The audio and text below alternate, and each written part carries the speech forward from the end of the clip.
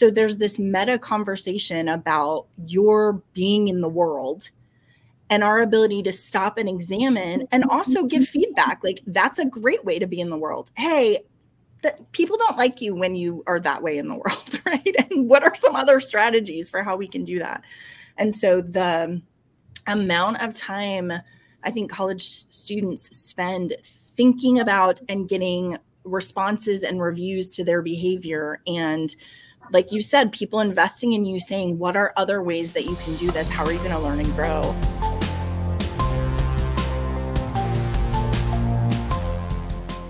Hello, everybody. You have joined us for episode 11 of Cap and Gown. I'm Rachel Phillips-Buck, VP for Student Success at Ferris Resources. I have a lot of guests today. Right now, I'm joined by Matt Boisvert, our president. Hey, Matt. Hi, Rachel. Super excited to have our special guest, or extra, you're special, but this is our extra special guest who I will introduce you to in just a moment. How's the day going for you, Matt? It's interesting because it's been a weird week for me. Yeah. A couple of weird things have happened. But today I knew good things were coming because of, I think I even texted you and said, I hope some good mojo is coming this way because, I burned my hand and then I have an eye issue, which is why I'm wearing glasses today. And good things have happened today. Great things have happened for you today. I'm going to tell everybody what great thing happened for me today, but I'm a little hesitant because, last week we unveiled our theme of curiosity, and I gave everybody a sneak peek inside my head when I told you what kinds of things I Google. Right. It was a little much. That was kind of a wild ride. So I'm going to tell you something else today that you're going to be like, what is it like to live in Rachel's brain? I'm going to give you just a little picture of it. Okay. All right. Yeah. Embarrassing. But for the last 2 years, I've had a strange brain tick where every time I see a primary colored car, I start looking for, are there other colors of the rainbow around it? And I'm telling you, it started off kind of fun. Like, oh, red. Do I see? Yeah, there's blue. There's always blue, right? But it has evolved into a little bit of an obsession, so much so that everybody who's close to me knows when we're driving on the road, they're like, my daughter will be like, Mom, there's red, there's green. I just have wanted to see all the colors of the rainbow. All in one view. One view. And you actually exported this tick to Norway, didn't you? I did. I told my nephew about it. Now he's got it too. And the hard ones are purple and orange. Those, as you can imagine, those are the hardest ones to find. But I got very encouraged last week because in the parking lot, we're on the 7th floor, in the parking lot outside of our office, we have a parking lot where a red, yellow, blue, green, and orange, did I get them all? I'm missing one. Yeah.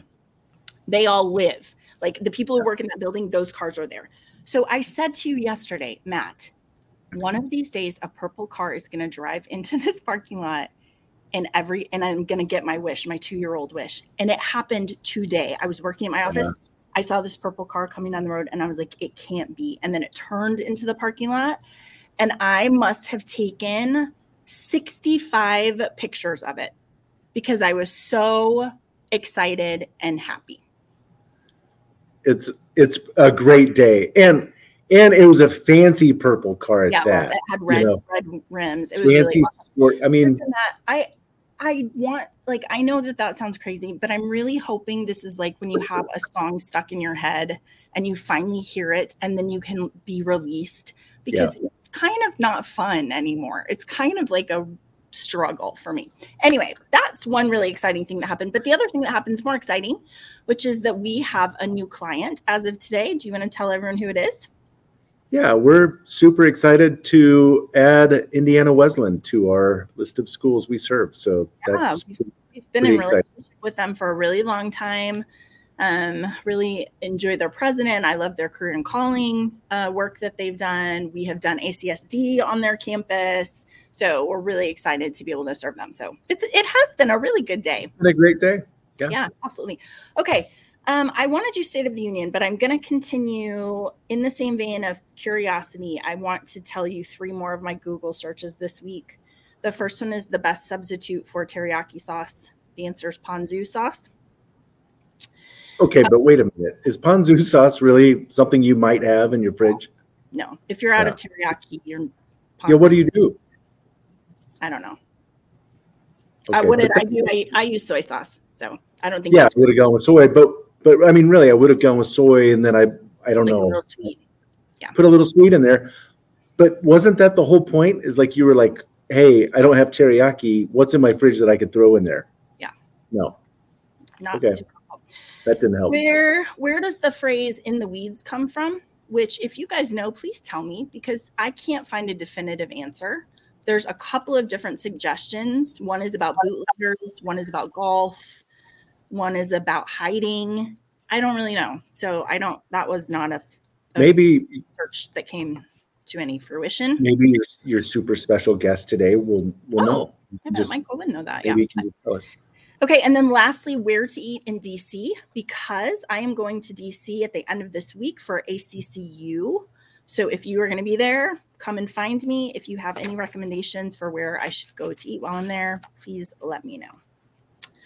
Okay, it is time for State of the Union.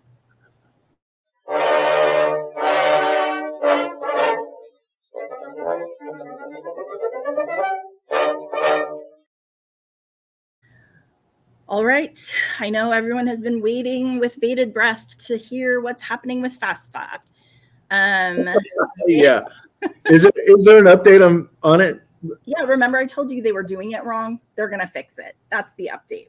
So they're going to do some different inflation calculations, which is going to mean that there's going to be $1.8 billion more money for students to claim. So that's awesome. Wow. But also now we're having a government watchdog. The U.S. Department of Education should be under investigation for the way that they've rolled out FAFSA. That's what a bunch of lawmakers are saying. So now we need to have a probe into the FAFSA rollout. Didn't you say there's like 24 lawmakers who are wanting to understand what happened here? It's a big deal. It's like, hey, surely people in the Department of Education understand how critical this is, right? I don't know. It's the timing of this is, okay. I'd like to know what they find out. Me too. And when that happens, I'll tell you. Thanks. Okay, another really interesting article called 5 Student Ideas for Preparing for Work. So the theme, Matt, today in State of the Union is this wrestle between college as work preparation, college as like this humanities holistic piece, which I don't think is a new discussion to have, but a lot of the articles in the news these days are kind of in that philosophical wrestle about what should be done. I really love this article. Talks about the founders of a Oregon Bend company called Snowplanks, who create sustainable snowboards. They built this company 10 years ago. They started a relationship with the Oregon State University at Cascades, where they were coming and lecturing and they were getting connected with students. And the co-founders decided to donate the entire business to OSU Cascades. So what that means then is students are going to be running it from here on out in terms of product design, marketing, management. It's a way for these students to get this experiential learning, run a real for-profit, right? This is not a simulation. This is like, no, you're going to get academic credit. We're going to pay you. And the goal is to keep this company thriving and running and growing, which I love. I think is such a great idea. It's such a great idea. Yeah. I think what's fun about that is you can connect your alumni with this. There's so many different ways. Of course, I used to teach in a college of business, and just thinking about all the different functions within the College of Business. But as we know, there's a lot of other majors who can be really valuable in helping us.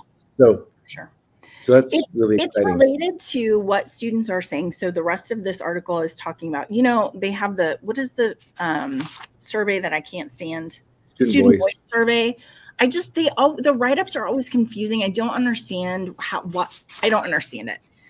However, the summary of a recent Student Voice article is that students are like, we want internships, we want experiential learning, we want professional connections, we want smaller career fairs, we don't want to go to a gigantic one, we want specialized one, and we want to have life classes on life skills, which is hilarious to me, Matt, because, you know, our families were having dinner the other day and I was talking to your daughter who's 12, and I was like, she said to me, do they ever teach you like real, like adult things? And I was like, what adult things are you talking about? She's like, taxes. Does anybody talk about taxes at any point? They teach you about that? I was like, yes. She's real worried about taxes. We'll teach you about taxes. So I think there's this like thread of, we want to know how to do real life, right? So it's a good article. Conversely, I guess it doesn't have to be conversely. There's an article out of Inside Higher Ed about a small liberal arts college in Pennsylvania, Lycoming College, who's decided to kind of double down on their humanities. They've established an annual undergraduate humanities research conference. They have opened an on-campus research center. They have launched a journal to publish the research that students present at the conference. So they are trying to find ways for these humanities students to have some of this experiential learning. And also they're saying, like, they just keep getting students and parents saying, how is this going to help me get a job? So things like internships, course assignments, collaborations with faculty members on research, digitizing archival material, conducting oral history interviews, creating exhibits, producing podcasts, right? Those are all of those kind of on the hand, on what is it? On hands job. What is that saying? Hands-on learning experience that students are saying they really need. And they're hoping that this is going to help them kind of not shy away, but confront the idea that humanities is just a scholar's model, and move more towards this idea that there is some practical application that's coming out of humanities. They just have got to do a better job of articulating that job piece out of the humanities. Again, I get pretty fired up about this, but again, your school has alumni, graduates from humanities, who are all over the world doing all kinds of things. I once met a graduate from my alma mater when I was working in the Career Center. His undergrad was in psychology, and he was doing basically behavioral interventions for executives, and one of the huge ones. So he was in Houston. He worked for oil and gas company, but he went to like tell this project manager of this huge pipeline deal, who had a lot of success in his life. This guy who was an undergrad psychology graduate went to tell him why he wasn't so good. And just hearing that experience was fascinating. Well, for every program, there's an alum out there doing something remarkable, many graduates. Bring them back and let them talk about their path and how they found what they're doing now. And it would be really, really neat. Yeah, for sure. Any of our schools could do that. Right. And that's what students are saying they want, right? Like one of the professional connections in the classroom, which we talked about last week with entrepreneurship, right? Let me come and talk about the journey of that. All right, Matt, this is a very complicated article. I'm going to leave it up for just a minute so that you guys this would be one that is worth the read. There's a lot going on in it. It's very technical. I'm not going to go through all the ins and outs of it, but this is about a new Affordability Accountability Act for higher education. So there's a bill that is called the College Cost Reduction Act coming. It's moving through the House. They don't think it's going to pass the Senate, but I am highlighting it as a place where, when we were talking about curiosity last week, and we were just like, okay, what if we were just going to do things differently? What are some ideas that could bubble to the top as we're thinking about making higher education more affordable, making sure students can get jobs after they have their degree? So let me tell you about this bill. They're basically saying we want to have carrots and we want to have sticks when it comes to this bill. We want, first of all, for there to be some accountability to colleges when students default on their loans. So that's the first piece, which I'll unpack in just a little bit. But also they want to reward colleges when students are getting jobs, when they're getting paid well, right? Those are kind of those two components of it. And there's a lot of other stuff that people want to put in it. There's a wrestle about, we don't just want to make college job training. We also want to have this other holistic piece. And so there's going to be some wrestle there. They think what's going to happen with this bill is it's probably going to get broken into smaller ones because those will be easier to pass because it's gigantic. It's a 224-page bill. Yeah. It's in response to some updating, like people are like, we need to update the Higher Education Act of 1965.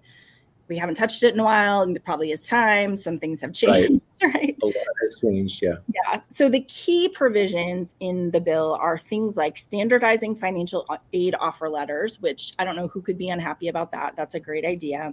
Universal net price calculator to the college scorecard, student level data system, eliminating interest for future and current borrowers. So lots of different things in there. One thing that I think is really interesting, so they're trying to incentivize institutions to lower costs. And so the carrot would be a new performance-based grant program where institutions that enroll graduate low-income students that have strong earnings outcomes and low tuition would be eligible for grants, which is specific funding that then they could pour back into the university, which I think is really interesting.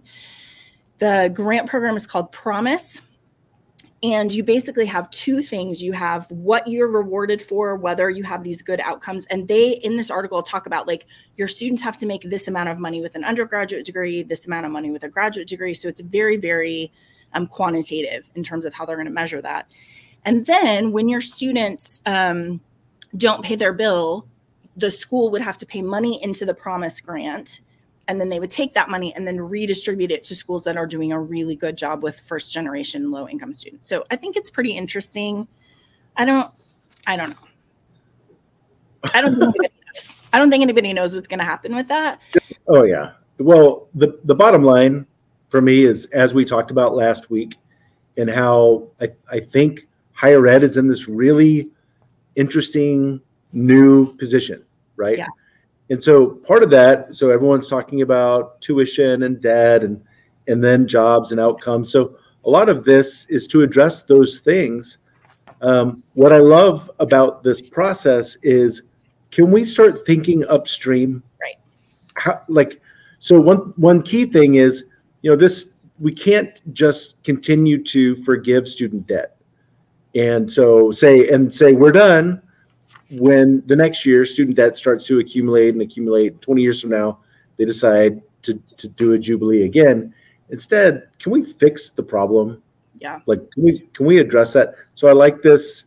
I really like the incentivizing schools to know who their students are, to know which students are least likely to be successful at their institution. Yeah. And then to be incentivized to do something about that. I was just going to say that one thing that's in this bill, which could we break this apart and just make it its own thing? Because again, I don't know who's going to be unhappy about this, is colleges and universities have to tell students up front how much their program cost, and that amount won't change over the 4 years of their program. So it's basically like, when you come in, we're going to tell you this is how much you have to. I mean, that process of being like, well, how much is it going to cost next year? And they're like, we don't know. Right. So that's a really difficult, we should work that out. We should get that figured out. Anyway, read the article, keep an eye on that bill. I think it's going to be really interesting. There's a very misleading article that talks about fall 2023 enrollment counts. The two things I'm going to tell you are, first of all, enrollment counts are up 1.1%, which is still bad news because they're down like 5% from 2019. So that's not super exciting. But for the first time, they looked at colleges that are actually preparing, community colleges that are focused mostly on vocational training. And for those community colleges in 2023, they had an enrollment increase of 16%. So again, to this national conversation of jobs versus higher education, there's some evidence that there's at least a group of people who are like, I don't know why I would go take on all that debt when I could go to a vocational school. Okay, I have two more for you. Western Oklahoma University has adopted a new grading system where they're not giving D's and F's. Their goal, what? Western Oregon. What did I say? Oklahoma? Yeah. Okay. Western Oregon. Western Oregon University. No D's and F's. Instead, they're doing no credit, which doesn't affect your GPA. You can just retake it as many times as you need to in order to get the grade that you need. I think this one too is worth a read because there's a lot of conversation in it around grade inflation, around grit, around figuring out how to help students be successful. There's a statistic in here that says university data showed that over 65% of freshmen who had stopped out in the past 5 years had earned an F in their first quarter. So these sort of early signals that they're not going to be successful has a psychological impact on them. The balance of creating success measures and also making sure that we're not inflating grades and that our degrees mean some sort of academic quality, right? So I think that one's worth reading. And then my last one I have for you actually has two of the schools that we have the privilege to share or to serve. This is College Classes Teach Better Living for Students, not taxes. At Hollins University, where they do their, what's it called, Matt? Their walk? Tinker Day. Tinker Day, where they do Tinker Day during January 20. You can look that up if you don't know about it. It's awesome. During January 2023, Hollins students could take a 3-week course on resiliency and healing from trauma. They learned real life skills, including yoga, how to partake in forest bathing, which is pretty amazing. Nature walks, those sorts of things. University of Maryland launched a 7-week course on emotional regulation skills, which is awesome. Western New England trained 16 faculty members, staff, and administrators to serve as mental health first aid instructors with the goal of training 1/3 of the campus community about how to recover. And then lastly, I'm super excited. We've served Centenary University for many, many years. They have just created they have their first cohort in this online graduate degree, 90 students. The degree is a master's degree in happiness studies. And it's created to help you apply the science of happiness and increase well-being and flourishing in yourself and your community. And the majority of people who have enrolled in it are people who are like kind of in HR, who are thinking about employee retention and productivity, which, you know, we've talked a lot about. Like, there's just ways to make your employees happier that don't cost a lot of money. So good job, Centenary. That's awesome. I love that. Yeah, I just took a whole trip on, maybe my curiosity has been triggered on this one, just all the different places in our society who could benefit from someone who has earned a master's in, it's in happiness studies. Let's see. Happiness studies. Happiness studies is what it's called. So yeah. All right. Well, that is the State of the Union. So Matt, that means I am going to dismiss you. And all right, I'm going. Okay, bye. Thanks for coming. I just want to say thanks. Thanks for having me. Bye. You're welcome. And I'm going to invite my next special guest, Michael Burns. Hey, Michael. Hello. So I'm going to say I have been doing a lot of research about you. So I'm going to say a lot of things about you through the course of our conversation. So you might think that I'm a little bit stalkerish, but you know, it's part of my job. Here we go. Do this. So first of all, will you tell us your role and your school before we dive into some other strange things about you? Mm-hmm. Yeah, I'm the Dean of Students at the University of Mary Hardin Baylor in Belton, Texas. It's a great place, great school. Love that the folks campus here. Is lovely. It is such a pretty campus, and that is not just because I'm in West Texas where it's not very pretty. It really is a pretty campus with lots of trees. I agree. Very pretty. So I don't know if you heard that we have unveiled our theme for 2024. It's curiosity. So we're doing a couple of books around that. But that means that I have a couple of curiosity.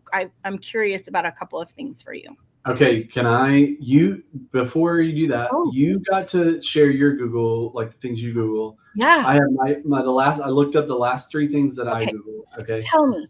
So bomb threat. at school. This is the gamut of my life Michael. too. So, and it's Texas. You have to look it up. Yeah. How to reset your Sonic drive-in password. We wanted some drinks, so I need to figure that out. And how to snake your laundry drain, because my laundry drain overflowed into our laundry room. So, that's so instructive, because I have conversations, I'm sure you do all the time too, with younger people who are like, how do you learn to be an adult? Those are such good examples of like, we don't know how to be adults. Like this stuff comes over, like, how do we do this thing, right? And working at colleges and housing and I have great tools that lots of people, I mean, there's a guy who gave me a really cool snake. I don't know how to use it, so I had to look, okay, what do I do with this thing? And you're like, thanks. Yeah. That's really helpful. Yeah. I don't know. I don't know what to do. Okay, here are my curiosity questions for you. When you travel, do you put your clothes in the drawers, or do you live out of your suitcase? I typically drawer it. Yeah. I like to undo it and put it out. Yeah. Okay. That surprises me a little bit. Yeah. I didn't even know that was a possibility until I was talking to someone the other day, and I was like, for real, people use drawers? And they're like, yeah, all the time. Okay. Yeah. I love it. What is your favorite place you have traveled? I really like Thailand. I've been a couple times and I really, really enjoy it. It's a great place. The people, the food. They're beautiful beaches too, right? Do what? There are beautiful beaches too. There is. I've been to the beautiful beaches, not a ton, but went to what's called James Bond Island, and it's where they filmed some James Bond stuff, big mountainous kind of formations out in the middle of the water. Super cool. Canoed around those. That was really cool. Yeah. Yep. That's good. Okay. 2 more. What is your Enneagram type? 7. And it's probably 7 wing 7. I don't know if that I could. You're great. If that's possible, but 7. Yeah. Yep. Okay. Yep. I'm a 7 too. So this will be a good conversation. There you go. And then at least we'll have fun, right? Yeah, exactly. Everyone else, like, I don't know what they're talking about, but we're having a great time. Okay. And then last, what is something on your bucket list? Oh, okay. So, I know this is weird, but this is really small. It's a new, hopefully soon bucket list. Is my kids have never. I have 4 kids. My kids have never been skiing. I really want to take them. It's just not cheap with 6 people. That's a lot of money, and so I do want to do that. I want to that's a bucket list. I want them to experience it. If they hate it, that's fine. But did you grow up skiing? I didn't either. In college, though, this is where I fell in love with it. In college, we had like a January term, or where we didn't have classes, or you could take classes. And I worked twice. I went to Breckenridge, Colorado, with 40 other of my classmates, and we rented condos all over the place in that area. And then we worked ski lifts, tickets, any jobs we could find over the holidays. And they needed it because it was crowded. Wow. And we would work for 3 days and ski for 4. I mean, it was so much fun for a whole month. It was awesome. It was a break even. We didn't make any money because we spent it all, doing stuff, but it was so much fun. That's awesome. Well, I hope you guys get to do that. That would be really fun. I know. Yeah, that's awesome. All right. So I want to dive into your experience. The hard part about our show today is going to be that there's lots for us to talk about. One thing I want to tell everybody is I missed this event in your life. I'm really sorry, but you just got your PhD in the last 9 months. April, yeah. April, awesome. Dissertation on exploring race talk at a Christian college. I read it. It was great. You did? I did. You fell asleep to it, is what you mean. It was super. Yeah. I found it on their website and read it all. Yeah, it's a good one to sleep to. Really? No, good. Michael, listen, this is not going to be the focus of our conversation today, but I do want to tell everybody, I actually think it's a really helpful dissertation. And you don't say that about everyone's dissertation that you read. Sometimes you read it and you're like, I'm glad you did that. But this is a really good one. So you guys go look at it and read. I think there's a lot of super helpful applications depending on what's happening on your campus. So I'm going to give a shout out to your dissertation. How often does that happen? Not. Yes. Okay. So my first question is, can you tell us a little bit about how you have found yourself in higher education? Like, what's the path that brings you to where you are now? Yeah, so I enjoyed my college experience a ton. Found a mentor in a couple actually in college. My first one is a guy named Todd Ream. He's at Indiana Wesleyan. Great guy. He came through and was the dean of students where I went to college at Oklahoma Baptist University for a couple of years, just on his way. Well, he might be at Taylor now, actually. I think that's actually, he has moved over to Taylor. Nonetheless, just a man who invited me into his home, invested in me in probably more ways that he didn't really know that he had. And then, and then there was another mentor named Monica Mullins. She works at Dallas College, phenomenal, just friend, longtime friend. Anyway, and we talked about the possibility of higher ed while I was in college. And she called me one July and said, "Hey, we have an opening. I want you to apply for an RD position." And so I moved in the same day as RAs moved in. Had no idea really what I was doing, but I'm a 7, so we had a blast. And I fell in love with it. And then I went to my first ACSD, and I found, and then I started my master's program, people that were rowing in the same direction. Yeah. And I fell in love with it. Like this is actual work. It's not, people just planning stuff, and there's some theory and growth, and there's purpose behind what happens. It's not just accidental. So anyway, that's I started as an RD and then just kind of moved up as jobs opened. So I'm really curious about your experience as a student. What kind of a student were you in college? Average, maybe above average. I enjoyed college, and I enjoyed class. I mean, I worked hard to get, a 3.2 or something, be average. But I enjoyed lots of friends and had some incredible relationships. Like I went all in. Yeah. Mm-hmm. I wonder, you've heard me talk before about, I had a really hard time in college in my undergraduate. And so that's always informing how I'm thinking about students and how I want us to talk to them and what I'm imagining is going on in their brain and that sort of thing. Is there any of your college experience that influences or impacts the way that you engage with students now?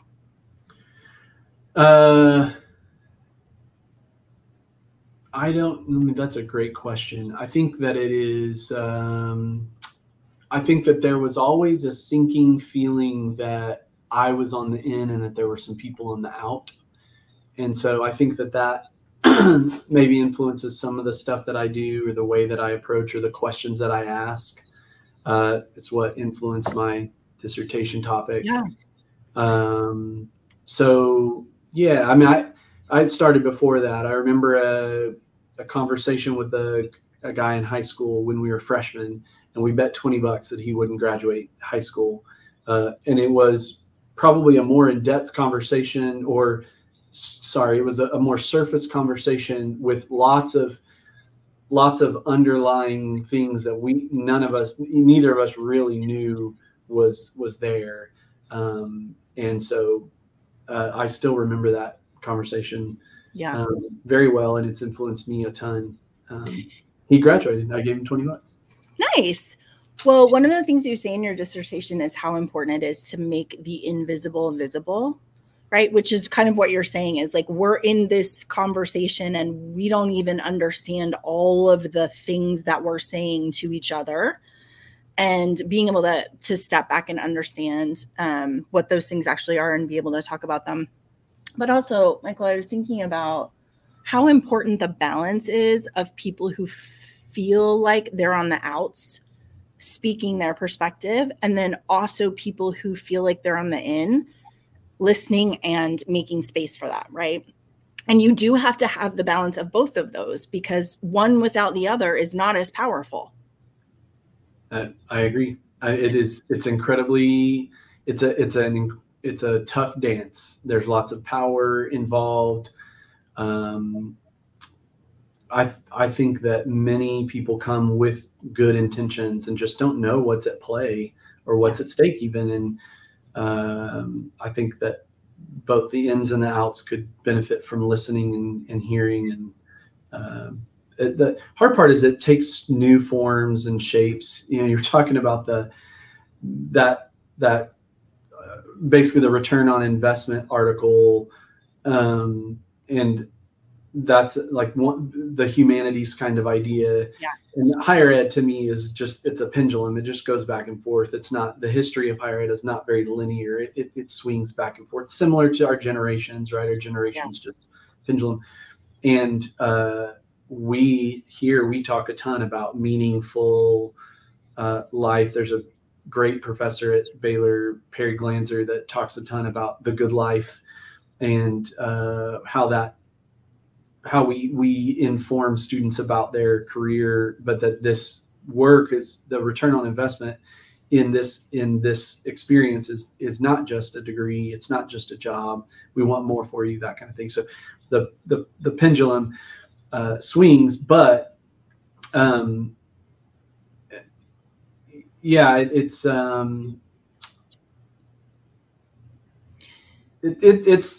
not, I would say not everybody gets to experience that all the time, right? There's the challenges that students face sometimes are hard to overcome, and they're not getting to the bottom of that kind of idea. So anyway. Yeah.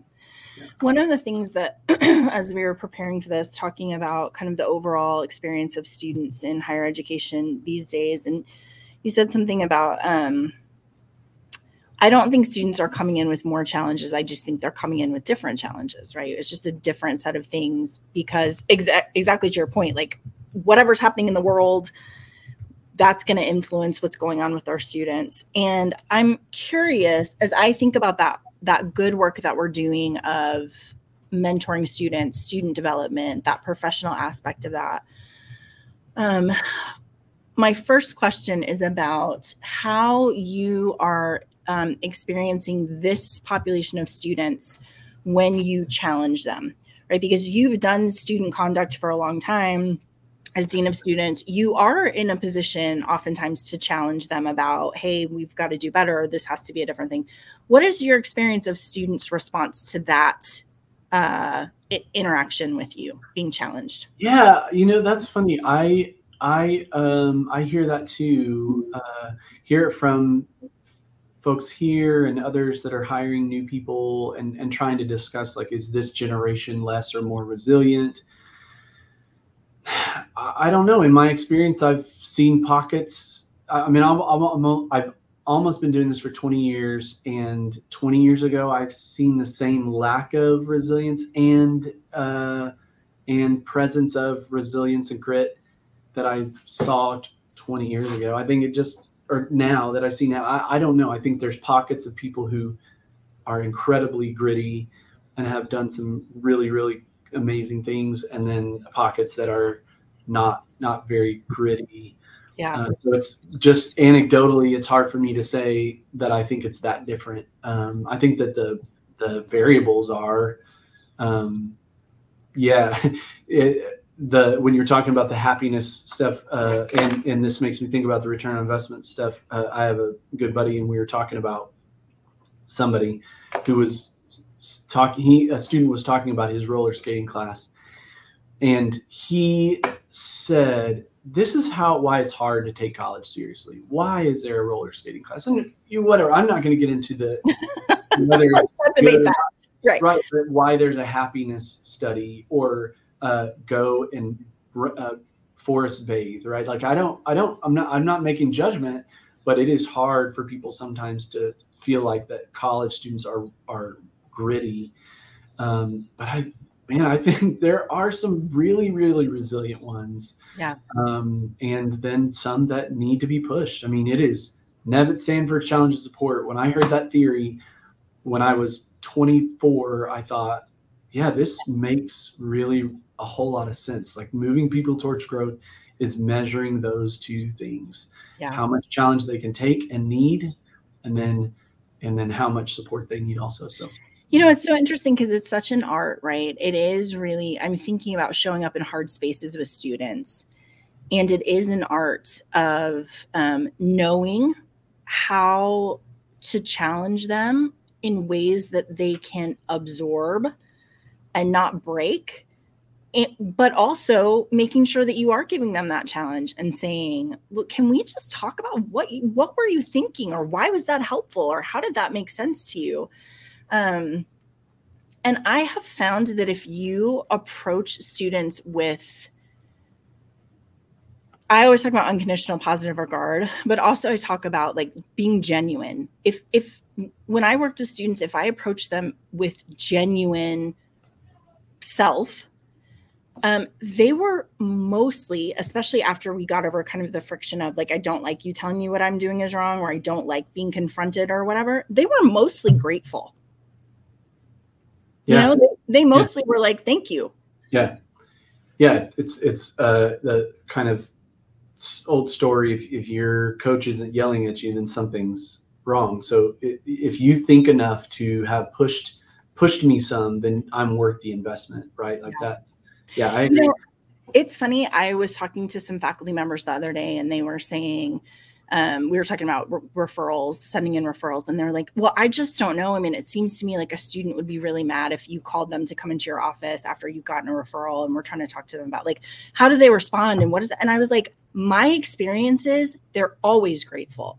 Yeah. They're a little bit embarrassed in the beginning, but they're always grateful because somebody saw them and said something and got them connected to somebody who could do something. Is that your experience too? Oh, unbelievable. Yes. Yeah. And I've done this long enough to where I know that people don't want to hear from me, especially Dean of Students. No one ever wants. I walk down that hallway and the coaches are like, what happened? Like what? And sometimes something has and sometimes something hasn't. But removing people's shame is like disarming people. That's the first thing that happens. Yeah. And then as you move past it and just say, it's okay, we want to help you, they're really grateful to be rescued. It's a weight that they were carrying, whatever it was, even the shame of maybe being absent, not going to class, feeling stuck, right? Like those kind of things. And I wonder about us. I'm thinking especially about faculty training, because I think faculty's role is developing so much these days. It just is a different thing than it was even 20 years ago. And I wonder about some of the training opportunities to say the stepping up to the student and saying, hey, you're not doing a great job is hard. Of course, it feels uncomfortable, but you should not be worried that their response is going to be angry at you or frustrated or whatever. If you approach them the right way, actually, they're going to be really happy about it. Because listen, if I didn't have the experience of sitting in hard spots with students, I can imagine that I'd be like, I don't want to do that because it's going to be terrible and they're going to hate it and it's going to be right. But instead, when you have that place of conflict, if it's good conflict and it's appropriate and it's moving them, actually you come out of that, those students love you. You know what I mean? Yeah. You know what's funny is I do think there has been a shift. So maybe 10 years ago, 15 years ago, counseling it's very stigmatized, and colleges work to destigmatize it, right? Yeah. But almost to its, like we joked maybe 5 years ago, we want to re-stigmatize counseling because we were flooded with, I have anxiety. No, yes. You don't. You don't have anxiety. You have challenges. You need to talk to your grandmother and let her encourage you, right? So we see the shift that it's okay to, but what I am seeing now actually is I'm not hearing I have anxiety as much anymore. Some of the diagnosable things, I'm not hearing students say that as much as they were maybe even 5 years ago, 4 years ago. And I'm wondering if they want some more of this challenge. Like I'm ready to be challenged. It's hard. It doesn't mean it's not difficult. But I don't know. it's all done in relationships, right? If people That's trust right. that you have their interests at heart and that you're not just getting onto them, That's right. I think that's adjacent to a conversation that I'm hearing a lot of on a lot of campuses now, which is the fear of approaching a student about something that's going on. I feel like we have had this pendulum swing where send them to counseling, send them to counseling, send them to counseling, right? And I think what you said is exactly right. Sometimes it is just, that feels yucky. I'm sorry that you're having such a hard day. Maybe you'll feel better tomorrow. Or what are the tools to unpack that with a student that we're not making it pathology, right? We're not saying, I think that you better go to counseling because obviously something's really wrong, but just saying, like I would say with my daughter, yeah, that feels really bad when that happens to you. I'm really sorry. That'll ruin your day, right? And walking the line, because obviously there are students that have real anxiety and real depression and that sort of thing. And that's about educating people to be able to triage. This is just you're having a hard day versus this is something that we really need to get a professional. Yeah, one of our psych faculty here put a phenomenal folder together for faculty with some of those entry level questions. When a student comes with this, here's some questions, not diagnosing anything, but just knowing how to handle the kind of varied levels of where you are. Just really, really cool stuff. Yeah, that's super helpful. Yeah. Okay, I want to make sure that we have time for this piece. I'm thinking about, student development to me is such a powerful term because I think it is the best of the work that we get to do. It's why we love students this age, because they are just, I was saying to Matt the other day, the difference between an 18-year-old and a 21-year-old is remarkable in terms of all of the developmental milestones, right? And so when I'm thinking about student development, I'm thinking about things like how do you encounter challenges? How do you build community? How do you teach conflict resolution? Those sorts of things. Is there something that you think, like, if you're thinking about student development, what is one of your favorite parts of that idea that we get 18-year-olds and we get to walk alongside them till they're 21? Oh yeah. I mean, I want the whole student. I mean, I for sure, there are two things I know. I serve at the pleasure of the president, and then my primary job is to support what faculty are doing. But man, when I talk to faculty, they want my help in doing some of this outside of the classroom work. Like about not just laundry, but like, what does it look like to deal with a neighbor who's really loud? I mean, and consider it. What do we think? And they want us to read The Art of Neighboring with our students and talk about like the life outside of this. So they want our students to be invested in, where they leave better than when they came. So man, I love those conversations. I want students, and I this is fresh because I was having a conversation with a recent grad. She finished in December and she finished the semester early, and some of her friends are still in school, and it's hard. It's hard for her to watch what she's been used to. And I told her, I think one of the hardest times after a really good college experience is that first year out. And it's because you had access to some really, really great people who would stay up late and have great conversations, faculty every day that were invested in having hard conversations, asking you and making you think and ask critical questions. A good experience, someone who's invested a lot into their university experience. When they leave, they want to do that same thing. They miss it. And so, but then they have the tools to go be those people, how to be a good son or daughter, husband or wife, father, neighbor. Housing has been majority of my career, at least, or housing adjacent residence life. And I talk all my career about what it means to be a good neighbor in a variety of, like, using all kinds of texts, whatever it is, just all these things. And my neighbor Larry, he won't know this because he doesn't think he study computer, changes his number like every week, is the epitome of an incredible, like the man walks my dog every day because he just needs to get out and doesn't want to take care of his own dog, but he wants to walk my massive Saint Bernard. And by the way, he calls me almost every day to say, hey, we had a good walk. And sometimes my wife and I are like, oh, Larry, can you just take him and move on? But no, because he's an incredible neighbor. The man watches out for our stuff. Just that kind of stuff. And not just because I'm trying to be a good person, but I feel like people have said, hey, no, you need to not just look out for yourself.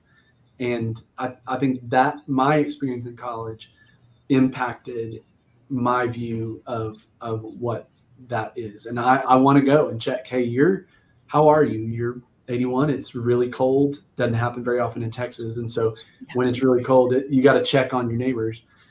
And yeah, I want that experience for students that come through college. Of course, I want them to learn some incredible skills and know how to read and write and be good managers and bosses. But I think there's some other stuff out there that faculty really do want us to be involved in. So. Yeah, I really love the idea. I've for a long time thought about the experience of being at college very much like a lab experience, where it's like you are feeding your mind by going to classes, but then we have these little collisions of life that we can stop. We actually have time to say, hold on, stop. Like, what happened there? Can we have a conversation about that? How would you do that differently? Right. So there's this meta conversation about your being in the world and our ability to stop and examine and also give feedback. Like, that's a great way to be in the world. Hey, people don't like you when you are that way in the world, right? And what are some other strategies for how we can do that? And so the amount of time I think college students spend thinking about and getting responses and reviews to their behavior. And like you said, people investing in you saying, what are other ways that you can do this? How are you going to learn and grow? I mean, I would like to do that. Can we do that every 10 years? Just go have a experience? No doubt. I mean, yeah. And I come across some incredibly brilliant students that I say, I know that I'm probably going to work for you someday but I still want to invest in them and want them to see maybe some of the blind spots that might be there, or this could hold you back, or man, this is really incredible characteristic about you. This is something that you do really well. Yeah, I love those opportunities. Yeah. Super fun. Okay, so I would like to talk just very briefly. You have done work on the behavioral intervention team and student conduct. You and I did a whole webinar on student conduct and talking about like how that's all about redemption and this kind of journey model. And so, but I'm just thinking about those two things together. If you were walking down the hall and someone's like, hey, I'm about to have to start our behavioral intervention team, or I'm getting into student conduct, do you have any advice that you would give them, just like nuggets of helpfulness? Yeah. I'd say two things. First of all, it's create a space or create an environment where information sharing happens. I mean, not the plug to Pharos, but yeah, this is a way to gather that information really well, but make it a habit to find ways where people appropriately tell you things or others things so that dots can be connected. I think that is a very powerful tool to help students be successful. And behavioral intervention is not always, right, just threats to the university herself. Like it could be a myriad of things. And I think there's some great people at universities that have really good skills at helping students navigate those times and help them grow. And then I would say the second is listen a lot. I mean, I'm a 7 and I can get caught up in the vortex of problem solving and all of the emergency of things. And I would encourage people to slow down and not let people suck you into, I mean, if you're doing conduct, especially, lots of people have opinions about how things should happen. And I just say thank you and do my job and try to listen, try to listen well. Yeah. And create trust, because I know some of that comes from I want to trust that the process is happening. But anyway, yeah, I think don't get sucked into that vortex too quickly. A good mentor here says you need to have a tell me about it. Just tell me about it, and let that happen before you start moving pieces.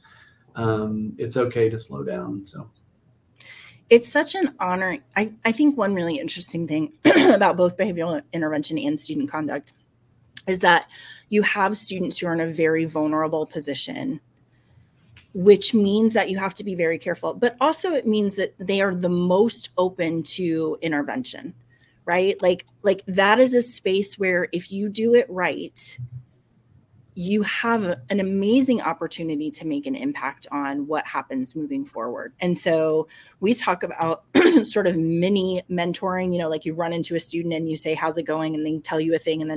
And that's powerful. But when their brain is in a state of anxiety, they're worried, they're wondering what's going to happen, you have an even greater entrance into the kernel of themselves because they're in that sort of heightened state. So it's just such an amazing opportunity to get connected to students, I think. I feel like it is. I had the average conduct officer lasts 3 years, because it can be tough working and just seeing stuff like that all the time. But I still, again, I get it. I'm wired as the eternal optimist. My glass is full, not half full, right? I understand that is part of my personality. There's some shadows for sure. We all know those shadows to the party of the 7. But I want to take students as far as they want to go. And I try to let them lead that. But I think back to the connect the dots, when I bring a student in and say, hey, I saw that you've been missing class, and man, you're not doing so well in that management class. Tell me what's going on in addition to everything else. I feel like I have the freedom to have that conversation, and they see that there's some holistic well-being here, not just you had alcohol on campus and you weren't supposed to, and that kind of thing. Asking more questions. Yeah. And I found that most students, I think, are being pretty vulnerable. Not all, right? Not all want to go there. And that's why we have the kind of baseline parameters of conduct. But if they want to go, I want to provide whatever they have, whatever they want to go with. So yeah, for sure. I was just sorry, I got distracted. I took a whole trip as you were saying that, just about how important it is to have this relationship constellation around a student, because if everybody that's surrounding the student is showing up in the same sort of posture that you just described, right? And so the student comes to see you and the student's like, I don't want to go to that place with you. I don't want to. But then the next person they go to has that same sort of posture. And maybe that's not the right person, right? That if we were all kind of coming with students and saying, I am willing to be whoever you need me to be in this relationship. And if it's not me, my belief is there's someone on this campus who can be that person. And I think so often students wander to the right person, right? They just find the person who speaks their language, has the right perspective, is going to create space in the right way. And we do an exercise where we ask people to say the name of somebody who really impacted them, who inspired them in their higher education journey. And so often, Michael, it's like what you said, like, I don't know that they did an intervention with me. They were just the right person for me there. Holly actually has a great story about somebody said her name in her first couple of weeks on campus. And she was like, that was enough for me to feel like I belong here.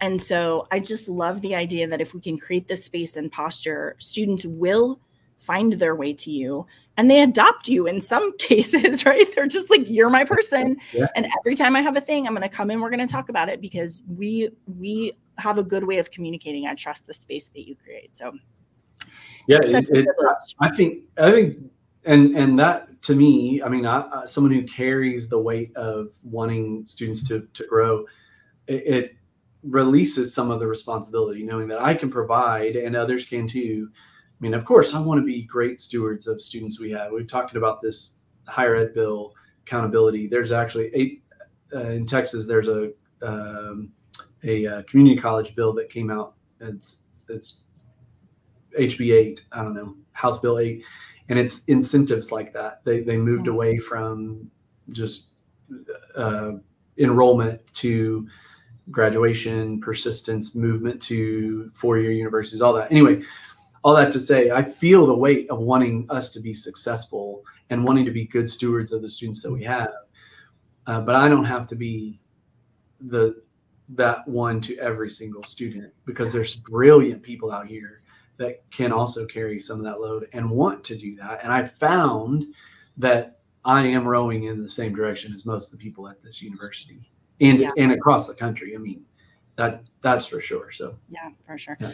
Well, Michael, I just want to speak to you and say there is a long list of students over the last 20 years who, when they tell the story of their success in college, somebody who saw them, somebody who created space for them, who approached them with unconditional positive regard, who gave them a redemptive journey, right, to be able to recover when they had done stupid things. It's such a privilege that your name will come up, and you will be a person that they'll be like, Michael Burns, I remember he was my dean and this is what he did for me and how he treated me. Like I said, it's just such a privilege for us to get to do that good work. And it's such an amazing position for you to be in after 20 years to say, I know there are times around dinner tables where someone's like, yep, Michael Burns, he was the one who, whatever. So good job. You're doing awesome. I appreciate that. Yeah. Thank you so much for being on today. I knew our problem was going to be we're going to have too much to talk about, so I'll have to have you on again. Round 2. Come on. Sounds good. Thanks so much. We'll see you later. Okay. Bye.